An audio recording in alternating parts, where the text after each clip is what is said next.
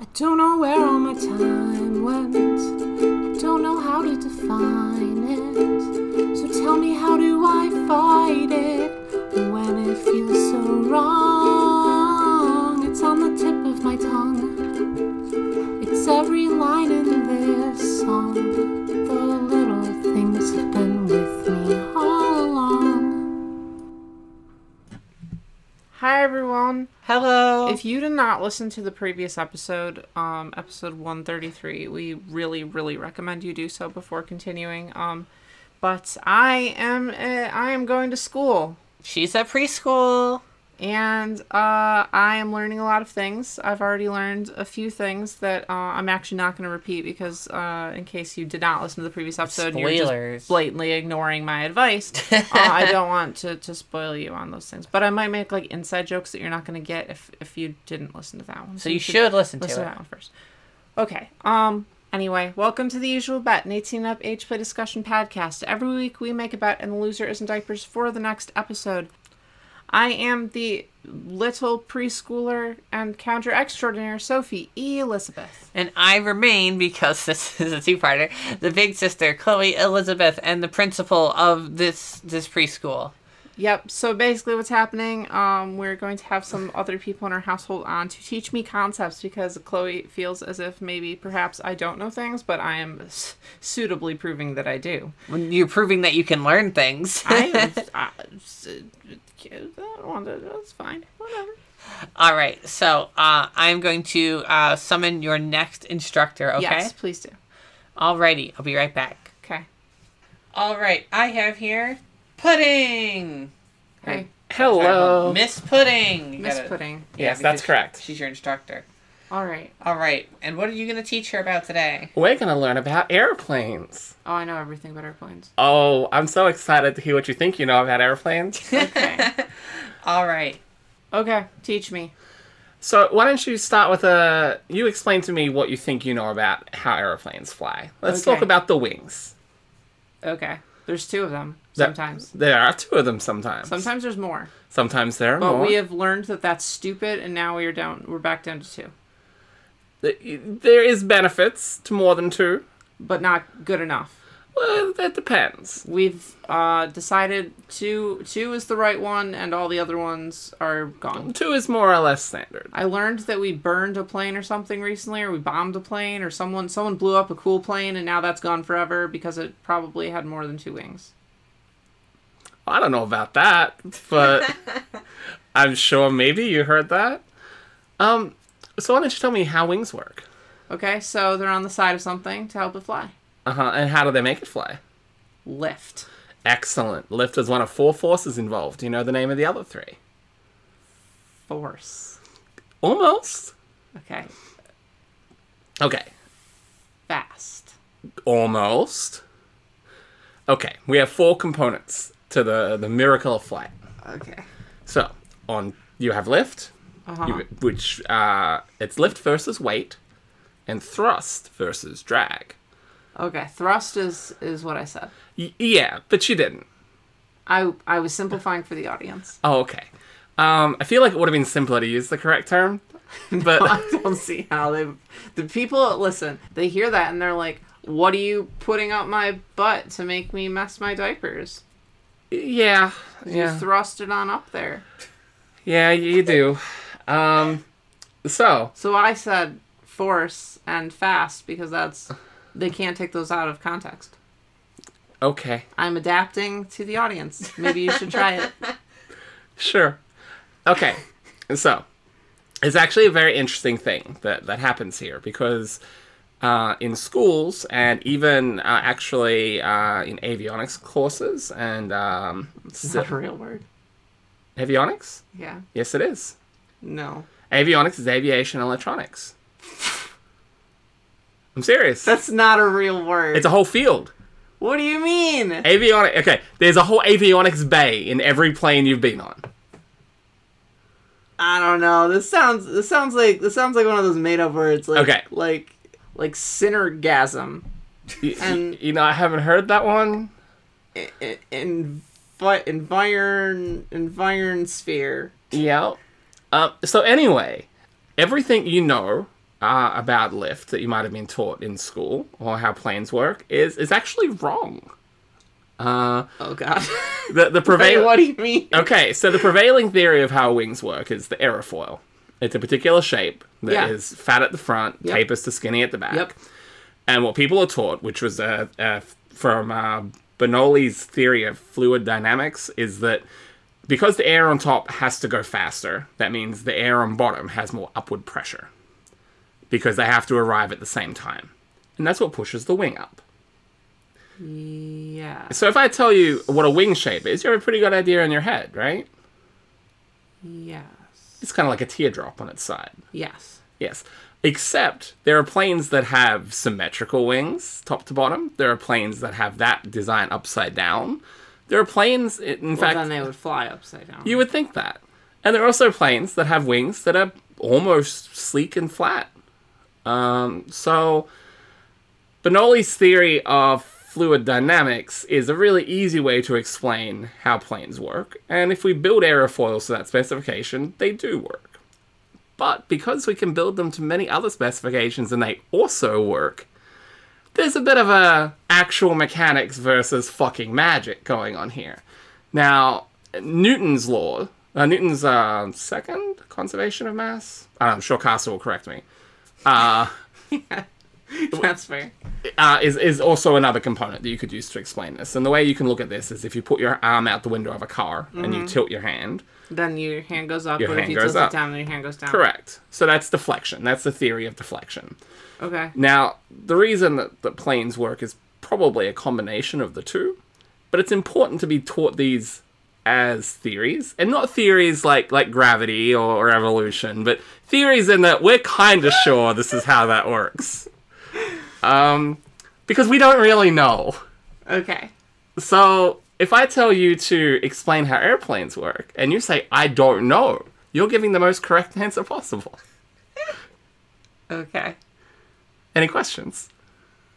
So many. Okay, let's go. Okay, then if the shape of the wing isn't the thing that matters, what matters? So, deflection matters, which is what you see with your hand when you stick it Yeah. outside the car window. Like tilting it. This is why fan blades blow air, not because they're tapered, but because they're tilted. They're tilted. to push the air forward. Exactly. Like turbines and stuff. And we see this in helicopters as well. Yeah, yeah. And on a more interesting scale, in hovercrafts, where they will deflect a huge amount of air downward, and they'll ride on that cushion of air. So deflection of air is certainly a part of things. In fact, the Wright brothers flyer was predominantly built on deflection. It was very lightweight and it was built on deflection. The modern aerofoil that we kind of understand now wasn't really as well understood then. Okay. So it's very interesting here because everyone has this kind of perception of how it works. In fact, if I asked probably any 100 listeners of the show, they would tell me the same answer, that it's a teardrop shape on its side, the aerofoil, the air goes faster over the top. Okay. So, but it's actually not quite the whole story. Okay, so what component am I missing? So you've got your component of the aerofoil, the aerofoil shape, Right. and deflection. Right. Now, the two of those together can account for most designs of wing and most designs of helicopter blade and that kind of thing. Okay. But you can have a perfectly shaped wing, and if you don't have deflection, it won't work. If you have the perfect deflection, but a bad wing shape, it will be inefficient. And what we see is the narrower you make the wing, which you see in very fast planes. Like the faster the plane generally, the thinner the wing and the thinner the profile. Okay. That performs better at high speed. Whereas the wing shapes that we're accustomed to, the kind of the aerofoil, the teardrop shape, it works better at low speed. Okay. So the shape definitely has a big component. But the deflection also has a big component. And we're really not sure why. Okay. So again, if someone were to ask you, Sophie, how do airplanes work? How do airplanes fly? The answer, I don't know, is the most accurate answer. What if I instead said the deflection of air is what enables flight, and the shape of the wing enables efficiency. Yeah, this is what we are working towards now on what is called the complete theory of lift. The complete theory of lift combines those two, and so some other kind of working things at the moment. But this is stuff we could never have isolated back when planes were first being invented, because we kind of winged it there, no pun intended. Where we're like, okay, it's a shame because it was a good pun.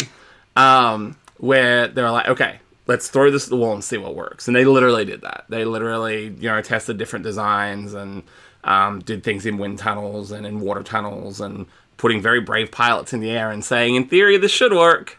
We don't really understand it. So, you mentioned there are other forces. So there's thrust, and then there's lift, which are the good ones, and then there's the ones you're fighting against, which is weight and drag. Weight and drag, that's correct. So weight is just based on, like, gravity in this case, right? Yes. And, like, I guess aerodynamics. Weight, so aerodynamics will affect drag. Right, that makes sense. Okay. And then, so gravity and the weight of the plane. Okay. So your lift has to counter the gravity. So deflection is countering kind of the gravity. Mm-hmm. And then the thrust is counteracting. No, so hold on. Then the wing shape is enabling thrust to be efficient against drag. Yeah, so the shape of the wing is a huge thing, and we're actually understanding more and more of that nowadays. Okay. Not just the shape of the front of the wing, which is called the leading edge, which is what we thought was the biggest thing. That's the fat end. Yeah. But things down to the degree of the wing sweeping. Like if you look at old planes, they have wings that go out straight, whereas modern planes' wings, angle back. Yeah. And then one of the big things we're learning about right now is you'll see on modern planes, they have, when they get to the end of the wing, they angle up. They're called winglets. Yeah. And I thought that was for handling. Well, what it actually does is you can get little vortexes form at the edge of the wings, and that helps disperse those. So that means the plane is more efficient. Oh, okay. So it's like when you take a paddle and you push it through the water to move like a boat or something. You see the little swirl that happens at the end of the paddle, and that can be dangerous to the plane. Well, it creates a rougher ride. It creates more drag to have to counteract. Oh, because then the wind would be turning back at the plane, so you would have to counteract that weird wind twist. So that's weird. So by literally putting like a big divider in the funnel, the spiral, it breaks the spiral. That's correct. That's awesome. So you're understanding. Is this literally because I just went kayaking and I just saw the little paddle and I'm like, whoa, that makes a little circle thing. That's so weird. It's actually very interesting because there's a lot of commonalities, as you can understand, between fluid dynamics and aerodynamics, because gases perform pretty much the same way. Air is water. Yeah. Air is water, but less. Yes. Water, if you made less water, but in the same space, that's air. Yeah, we can go with that. We can go with that for now. Yeah.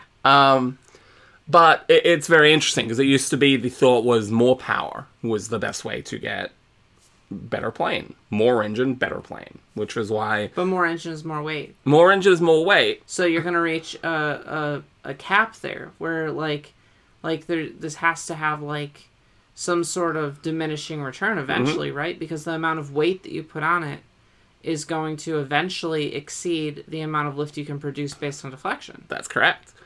And the other thing is, the bigger the engine, the more fuel, the more weight. It's a compounding problem. Okay. So modern planes, all built around efficiency. That makes sense, because also with gas being so expensive, you wouldn't want to spend a lot of gas. Exactly. And also, the more gas you put on the plane, then that's more weight, and that's going to mean you're less efficient. Exactly. And it's actually very sad to see, but two of the biggest airliners in the world are kind of fading out of use.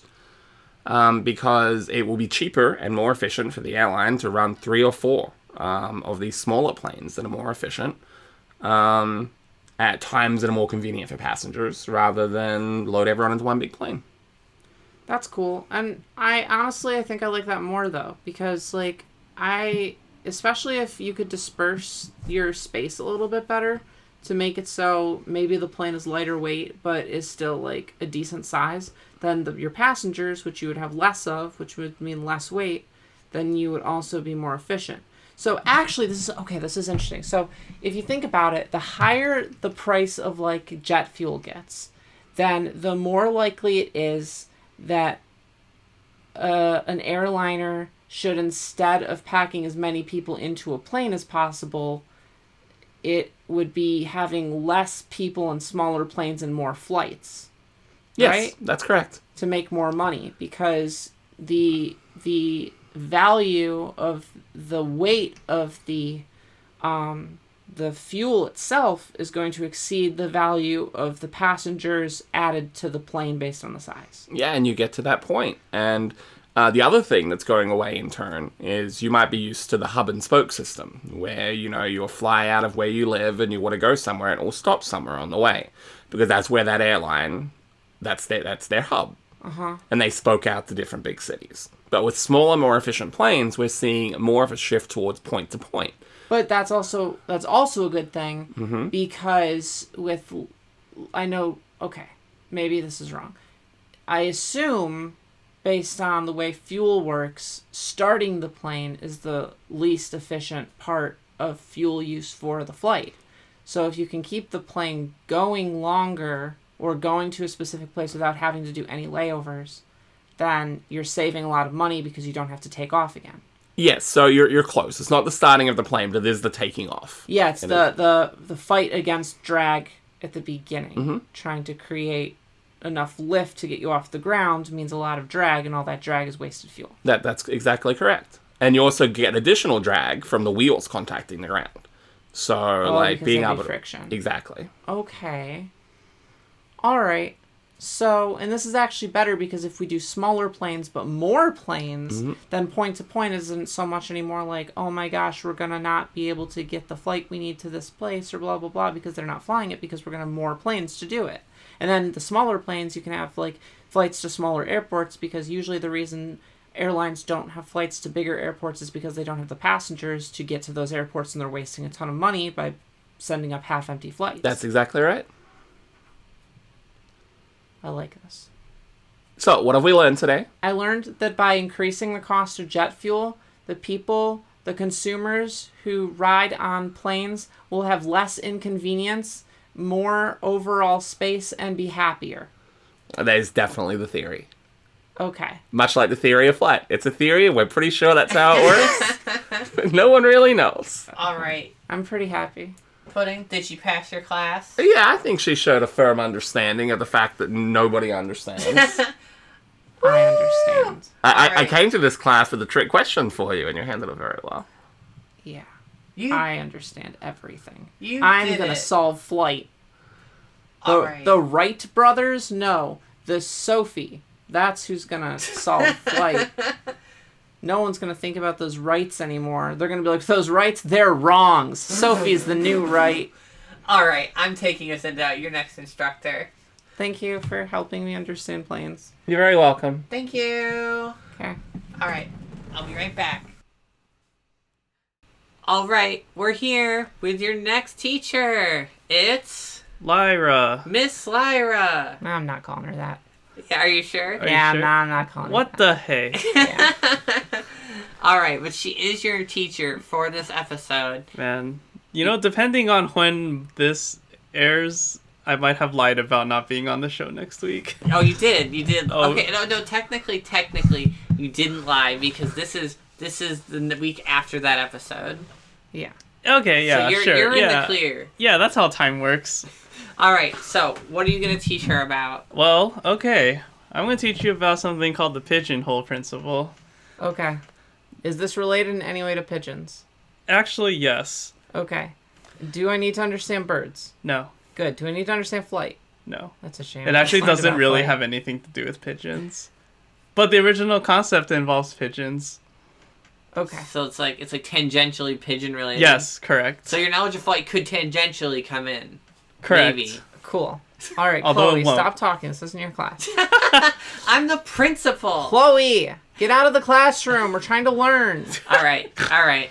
Okay, so the interesting thing is that the pigeonhole principle actually unites sock picking, handshaking, and What? hair counting. Okay, wait. What is sock picking? Well, let me tell you.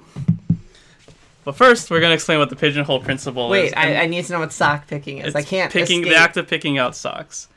Okay, Oh. I So, said like, those picking things to out be socks. cute. It was like, ooh, to spark your brain, like, oh, I wonder what these things But do not have like in picking common. at your socks. And then I was being like, here's the pigeonhole principle, how it applies to these things. But now, like, I can clearly see I've already gone awry. So, I thought that it was when you pick those little fuzzies off your socks, but it's not that. Oh my god. Okay, we have to go back to this. Okay.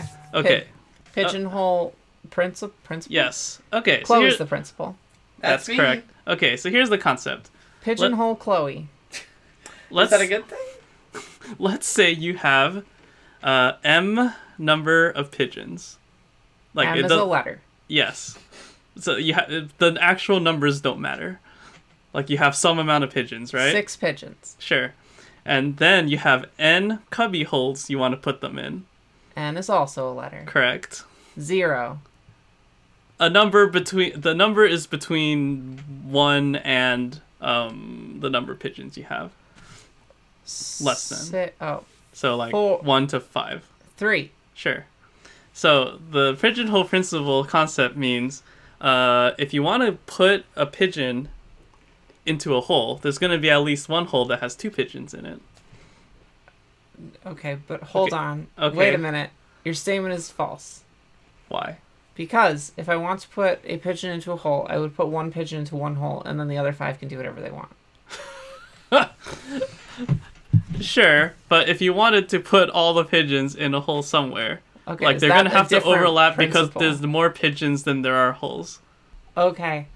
Yeah, I guess that's true. How big are these holes? Big enough to hold the pigeons. I do admit I am thinking about birdhouses. Now, birdhouses have those little holes, and I never Correct. really thought anything goes into those holes because they're too small for a bird to actually fit in. So I'm thinking, like, if you put one pigeon in there, you can't put a second pigeon in there anyway because they're too small. Okay, so this is a total tangent that I'm sure I will regret going on. But, I mean, birds are really flexible. That's why magicians, like, stuff them up, like, sleeves and, like, all that crap. Because, like, they can get, like, ludicrously small in, like, ways you wouldn't expect. They don't get stuffed up their sleeves.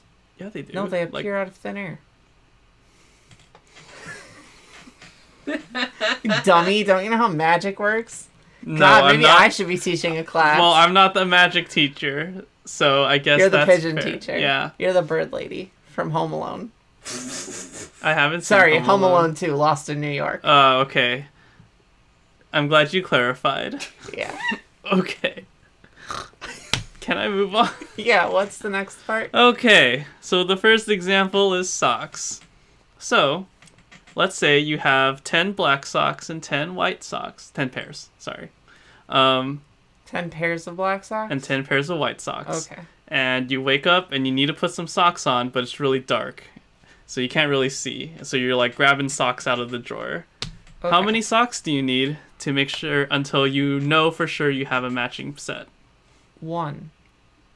1 sock? Yes. Why? Because they're balled up together. What if they're not balled up together? Who doesn't ball up their socks together? That's how you keep them together in pairs. What if they're loose? Who would do that? Mathematicians, apparently. I think they have bigger problems than this principle. I think they have bigger things they need to worry about. They need a therapist. I mean, Why would you make your life harder? Everyone needs a therapist. I don't disagree. Okay, so you're saying that these socks, for some reason, unbeknownst to mankind, are not paired. Correct. And they're just loosely thrown into a drawer. Yep. 10, no, hold on. 10 pairs of black No, socks. so 20, no, because they're not pairs anymore. They're not pairs anymore because you're not pairing them together. So there's 20 black socks and 20 white socks. Sure. And now how many do I have to pick to make sure I get the same, At least 1 pair. okay, of the same color? Yeah. Okay. So it's 50-50, right? So if you pull one sock out, then you get 1 sock in one color. Mm-hmm. Then if you pull another sock out, then you get another sock in another color. Or the same color. And then if you pull a third sock out, it has to be one of the first two colors. So 3. Yeah, that's exactly right. Really? Yeah. You have 3, like the socks, right? Or the 3 socks are your pigeons, and then the 2 colors are your holes. So you need to have at least 3 in order to make sure 2 of them end up in the same hole. Oh, what does that have to do with pigeons? It's the pigeonhole principle. You're stuffing things into other things. Okay, so I'm stuffing the socks into holes. Yeah, the holes are your feet. The holes are Okay. my feet. We're gonna move on. Okay, let's say you're at a party Okay, and there's some number of people there. 7. Okay. No, wait, that's a bad party. 11. No, that's still a bad party. 50. That's too many people. 22. Okay, sure. Let's say there's 22 Wait, people. do I count? Yeah. You're going to 23. the party. 23 people, including me. Okay, let's say maybe not everyone knows each other. Right? Is that maybe fair? That is fair. Okay. So, when people know each other in this world, they always shake hands. Right? What if it's COVID? This is a pre-COVID time. Okay, got it. Okay. So, we can guarantee... So this is like a rich person party where they say, "How do you do?" when Yeah, they shake hands. tilt Yeah. their hats. And you might even shake hands with your friend as a joke. I don't know. It doesn't matter. Okay. We can guarantee that there's at least 2 people who shake the same number of, like, shake hands with the same number of people in this group of 23 people, no matter what. Whoa, hold on. Wait a minute. No, I don't think so. Why not? Because you can shake 0 hands. Correct? So then, if there's 23 people, but they have to shake each other's hand. Correct. So if someone shakes no one's hand, that means you can't also have someone who shakes 22 people's hands. Oh no, you're right. Oh my gosh. Isn't that kind of interesting? That's kind of fun, right? Okay, so if you have a party and there's someone who shakes 0 people's hands, then there's no one that can shake 23 people's hands. You can't shake hands with Because- yourself. Oh, I mean you could, Okay, I mean... but you can't have the person that shakes hands with everyone if you have someone who shakes hands with no one. Yes. Okay, all right. So this is really cool. Why do I care? What's the practical perspective on this? I mean, I think there's, like, other things that matter more. This is just, like, an interesting application of the pigeonhole principle. I promise, there's cool math things, and there's a reason why we do pigeonhole principle. It's useful for, like, proving a lot of things. Like what? Can this be an open book test? Sure. Okay, I'm gonna Google it. Okay. Practical application of pigeon thing. Pigeonhole principle. Pigeonhole Chloe. Okay. 16, sorry. I know numbers. 16 fun applications of pigeonhole principle. Alright. Yeah. Don't now read the one on hairs. I was going to say that one too. Okay. For every 27-word sequence in the United States Constitution, at least 2 words will start with the same letter. Okay, but that makes sense. New York City, there are 2 non-bald people who have the same number of hairs on their head. Yeah, I was going to explain that one. Okay, do that one. Okay. Yeah, go ahead. All right. So that's a fact. In New York City, there's at least 2 people who aren't bald, in case that's what you're thinking, who have the same number of hairs on their head. Well, even bald people have 0 hairs on their head. Sure, so but like they bald doesn't is like match. the obvious, like obviously example, like no hairs. But But like then someone else probably also has no hairs on their head. sure, but we So can even some exclude access. bald people because it's more interesting to know that like maybe in New York City there's 2 people with exactly like 10,700 like 54 hairs on their head. That's because the population of New York City exceeds the amount of hairs on one's head on a standard like basis. Yeah, that's exactly it. Okay, I understand the principle, but I don't understand its application. Sure. It's not I mean, okay, I could be wrong. I'm just a regular layperson, but I mean, I think in general, like, it's useful to know before you start trying something whether or not you can do it, right? And so, like, because of things like the pigeonhole principle, if we know that it's literally impossible to have a lossless, like, a perfect lossless algorithm that always, like, shrinks down the input, blah, blah, blah, then we don't have to even bother trying. So, like, it's good to know, like, the limits of what... It's, like, interesting and good to know the limits of, like, what is possible in the world, so that you know, like... Okay, so what you're saying is, when you are confronted with a problem, the pigeonhole principle informs you of the specific impossibilities of the problem before the problem begins. Yeah, kind of, yeah. Okay, I mean, so... that and other things, but yeah. So, that doesn't inhibit your solutions to the problem so much as it inhibits the problems. It defines parameters.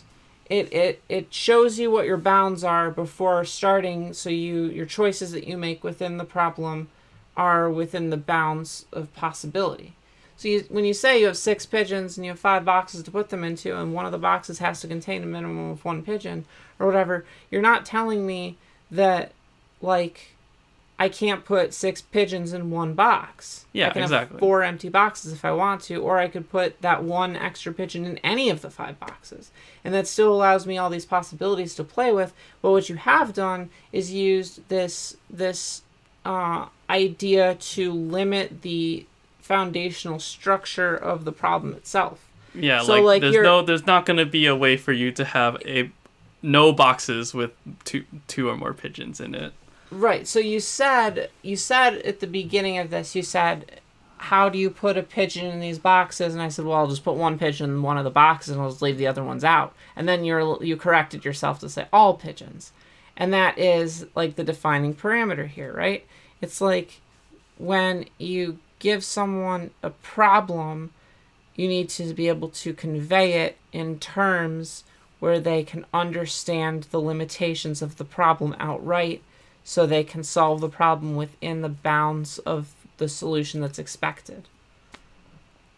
Or at least, like, literally possible. Or literally possible. Right? Like, the pigeonhole principle is not just, like, what would be nice to solve. It's, like, literally, is it even possible? Yeah, but I mean, at the same time, you could say easily, well, I'm going to, like, for example, your first question out of the two, when you said, okay, well, put a pigeon in the thing, I'm like, cool, now I can break the bounds of the actual problem itself by just using whatever logic I want to, because I don't have to follow any rules if I technically don't want to. But the pigeonhole principle states that if you follow a set of guidelines, that set of guidelines inherently restricts you to a limited scope. Like, it creates impossibility. So in a way, it's like when confronting a problem, you need to have the parameters set for you in order to define impossibility. And disrespecting those parameters actually makes the problem it's not a problem. It's just like ignoring it. I think I rambled a little there. But, like, I mean, okay, what I'm saying is the practical application to the pigeonhole, Chloe, is that it has to, if you're given a set of rules to follow, that set of rules inherently creates impossibilities. Yeah, that's one way to put it. Okay, I like that. That's cool, because it's like if I say I'm going to diaper you tonight, then that could mean I'm going to put you in a diaper, or it could mean I'm going to put you in 2 diapers, or it could mean I'm going to put you in, like, 100 diapers. But ultimately, I'm bound by the confines of realities, like imposition upon this, because eventually I will get to a set size of diaper that I either do not have in my possession, cannot obtain in a reasonable time frame, or physically do not fit around the many, many, many diapers I put on you. So by saying Lyra, I'm going to diaper you tonight. I'm saying, you know, intrinsically, because of the pigeonhole principle, you will be in a minimum of 1 diaper. But you also know that the maximum amount of diapers you will be in is not infinite, because they all have to fit on you. Sure. All right, Lyra, does she pass the pigeonhole problem class? Yeah. Flying colors. Crushed it. Yeah, cool. Thank you for teaching her about the pigeonhole problem. It's a principle, Chloe. It's not a problem. All right, thank you for teaching me that it's a principle, not a problem. Yeah, I thought you were the principal. You really should know better. Yeah, like, wow, maybe I'll be principal after this since I'm Well, passing maybe all you'll my be classes demoted. so Maybe you'll have to easily. go back to school. I'm actually about to be demoted to teacher because I'm your last teacher. Okay, Chloe, so what are you going to teach me? Okay, I'm going to teach you. I'm going to circle all the way back. I'm going to teach you about fruits. It's going to be a bit of a deeper dive than what you're expecting. But I'm bringing it back. I'm talking about fruits. All right, but you do know that now, thanks to me passing every single one of my classes, I don't have to do well in your class. Yeah, I do. I can just troll you the entire time. It did come up, but I think... don't have to take anything that you say seriously because I've already graduated. Okay, so you're good at failing one of your preschool classes. You're happy to fail one of your preschool classes. I actually think you'll really like this one. We'll see. All right, I'm gonna throw the hook at you, the main concept of this lesson. All right, hit me. Many of the fruits you enjoy and I enjoy in the modern era are clones. Like sheep? Like sheep, they're clones. All of the Granny Smith apples, which I know you really enjoy, are clones of each other. No. Yep. No. They're clones. No. Bananas too. No.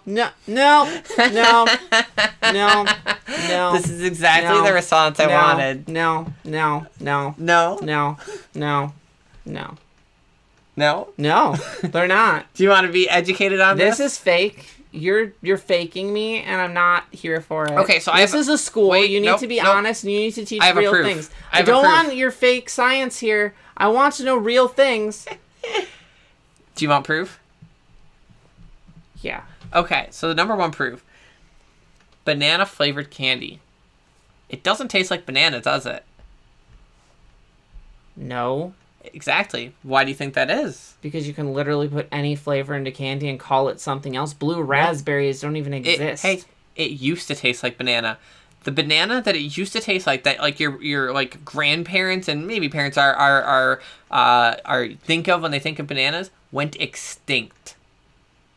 Because they are all clones of each other, and when you have clones, they're all susceptible to the same diseases, and one disease wiped out the species of banana we most widely used. It devastated the species. It's gone now, forever, because they were all clones of each other. Yeah, but listen, a sickness can devastate like entire populations without them being clones, i.e. the past 2.5 years of my life. Oh, you can't say that on a baby podcast. I'm just saying, Chloe, this doesn't prove that they're clones. It's a good supporting argument. Like, this happened because they were clones. Do you want me to tell you how they're made so you understand that they're clones? I'll walk you through this. Okay, so here's the thing, Chloe. I know they're not clones. I know they're not clones because Okay. I've seen enough television to know that when something is cloned, it makes an exact copy. Mm-hmm. But I've seen Granny Smith apples. Yeah. They look different. So, that's not the part we clone. What are you... That's the apple! That's the... That's the apple. So, the apple's what we're talking about. Ready? You're going to be like, oh yeah, we clone like a fleck of it or something. No. It's a whole apple. So we clone the box it's in. when we want to make more apples, what we do, we start growing an apple tree. It doesn't matter what kind of seed. It really doesn't matter. And the reason we do this is you don't know what kind of apple you're going to get from an apple seed. You can get a bunch of different kinds of apples from apple trees, from like the seeds of an apple. They contain the information for a bunch of different kinds, and that's really irritating for apple orchards. So instead of letting the plant grow, they let it start to grow, and then they take a piece of a different apple tree, like a Granny Smith tree, and they fuse them together and graft the Granny Smith tree onto the former whatever it wanted to be plant, and then it becomes a Granny Smith apple tree. And it creates those same Granny Smith apples, and then they do the same thing. They take a piece off that plant, which is the same plant, and put it on another tree. And they keep growing the same plant over and over and over again. And it makes... Okay, but this isn't cloning. They're clones. Chloe, what you're describing is just like... It's like presets.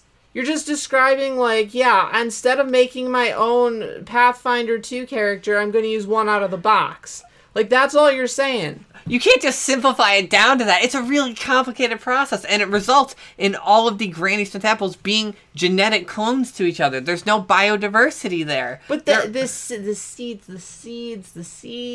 We don't use the seeds. Things in them. We don't use the seeds. You just said that the seeds come from the DNA. But that seed. The DNA's got all the apples in it. Listen, that seed never gets to grow a apple. We take the plant that it is growing, and we take that original Granny Smith, and it grows on top of the other plant.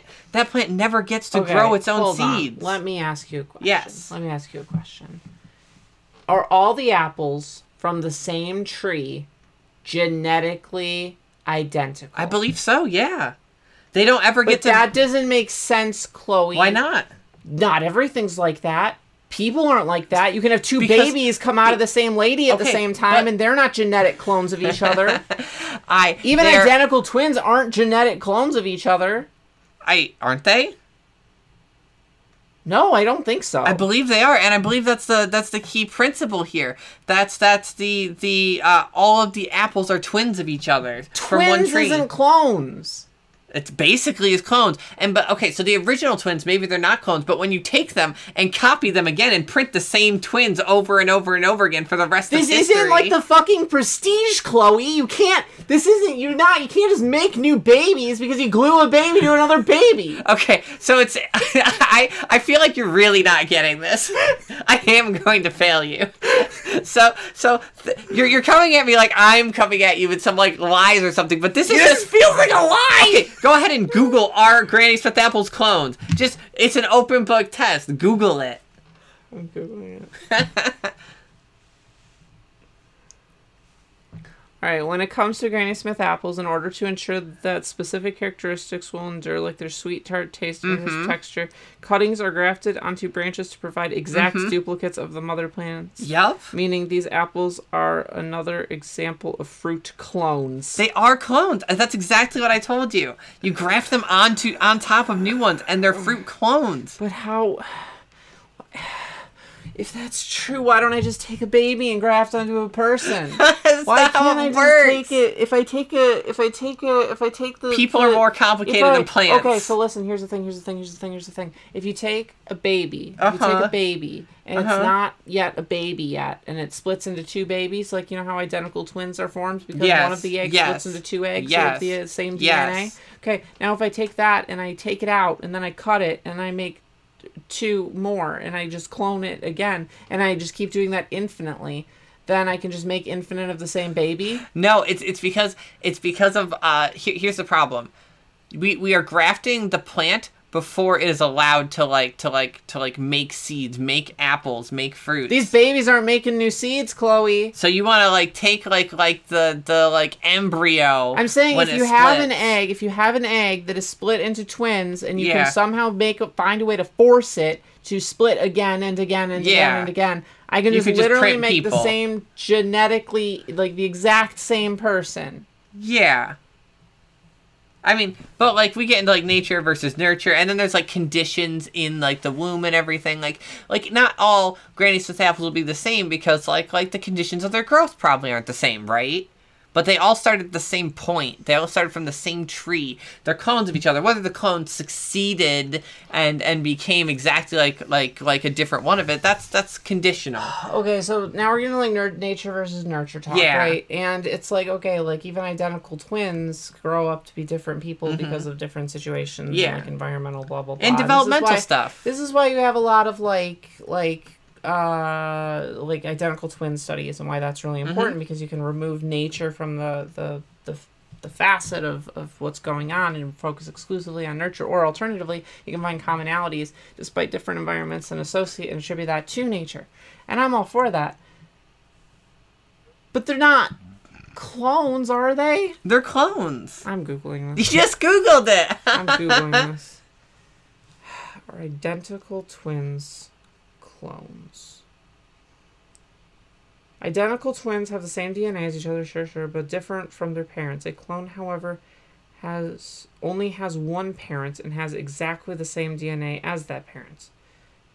So, no, they're not clones. Because they don't have the same DNA as their parents.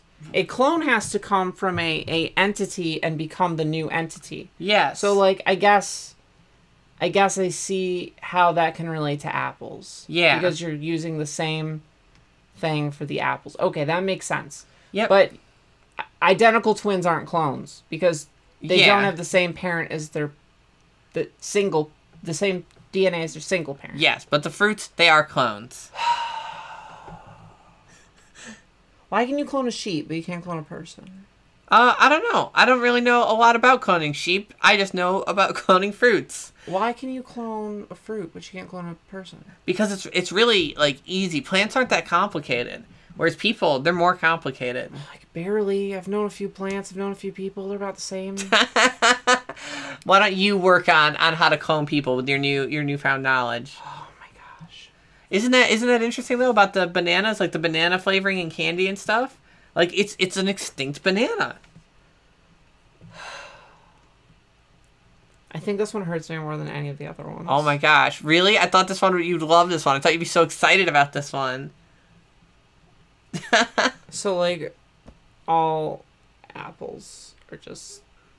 all Granny Smith apples are just the same apple. I mean, no. Some are like again, it's nature versus nurture. Okay, you're right, because nature, sure, but then nurture is like, where did they grow? How did they grow? What side of the tree were they? Was there a When did they drought? get picked? Like, Yeah.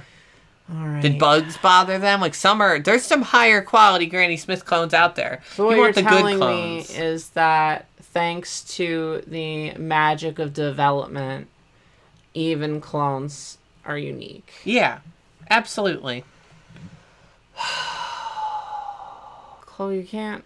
What if there's better Granny Smiths out there? That's what it comes down to. Is like, what if we just let them be different? What if we let them be different? And then by doing so, we got better ones. We could. By stunting their growth. You know why this bothers me? It bothers me because it goes against core principles of my like respect for change and growth and people. And to relegate all Granny Smiths, all bananas, to starting back over, it's square one every single life cycle they get. It's a regression cycle. What are they supposed to learn? How are they supposed to get better? How are they supposed to get juicier and tastier and better tasting? Is this why I don't like fruit? Do I not like fruit because they won't let it grow and be better? Do I not like fruit because I'm dealing with these inferior decade-old versions?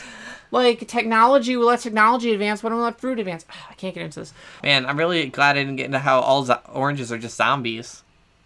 What the fuck did you just say? We don't have time for this. All oranges are zombies, and if you wanna... No! I don't care if I pass your class, we're done. Alright, thank you for listening to our show. Oh my gosh, I hope this wasn't too boring for you. I did learn a lot. And I learned something I wish I didn't, so... I'm sorry my topic made you so sad. Also, I thought people were gonna... I was like, yeah, well, I'll teach her something. I thought they were gonna be like, oh, we'll teach her common sense stuff. No. All of our very unique and fun, like, housemates chose their very specific interests in very complicated ways to express them to you. I don't think there was a simple concept among them. I'm sorry. I mean, granted, you did choose fruits are clones. Like, that's not a common thing to know. No, but it's interesting, right? Yeah, they're all interesting, Chloe. I don't think any of us could have helped it. I hope it was good for the listeners. Yeah. All right. Thanks for listening to our show. If these episodes bored you, I'm really sorry. Chloe will be in diapers next week, and we'll continue our episodes the way that we usually do our episodes. But honestly, I'm going out of town like next week, so we had to do this episode a little early, and this kind of this format really works out because we were just gonna skip a week. So even if you didn't enjoy this episode, it's better than nothing, right? Yeah. I sure hope it's better than nothing. I'm sure it is. If you want to support us, you can do so at patreon.com/Sophie and Pudding. Where? Patreon.com/Sophie and Pudding. That's where we do things. We probably don't have a little mini episode this week. We might come up with one when I get back from my trip and like maybe release it a little bit late, but usually if you're on our Patreon you can listen to these exclusive mini episodes. If you're curious what the chirping noise in the background was in episode 132, we talk about that on last week's mini episode, so you can join us on our Patreon for that. Twitter is at The Usual Bet if you want to find us there, and if you want to email us and you want to tell us how we should absolutely never send Sophie to preschool again, or if you want to say that you want more classes for Sophie, please do so by emailing us at theusualmailbox@gmail.com. I have been talking for like 2.5 hours, and I'm really tired, and I want to go to bed now, so thanks for listening. Thank you, Mimi, for helping with our theme song. Thank you, Juice, for a wonderful cover art. You can find him at patreon.com/juiceboxart. And thank you, Kimmy, for last episode's kind of introduction to my class stuff. I had a really good time with that.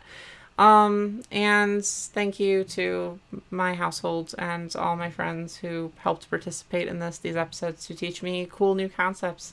And some that will scar me for life. And it's not even the horror ones that scar me. It's the fact that all fruits they're not real anymore. And yes, we just they manufacture are. them. They're so real. We just make them ourselves because that's what we want. I'm gonna take you to an apple orchard. All right. Thank you for listening to our show. And we'll talk to you next week. Thank you, everybody. Okay, bye. Bye-bye.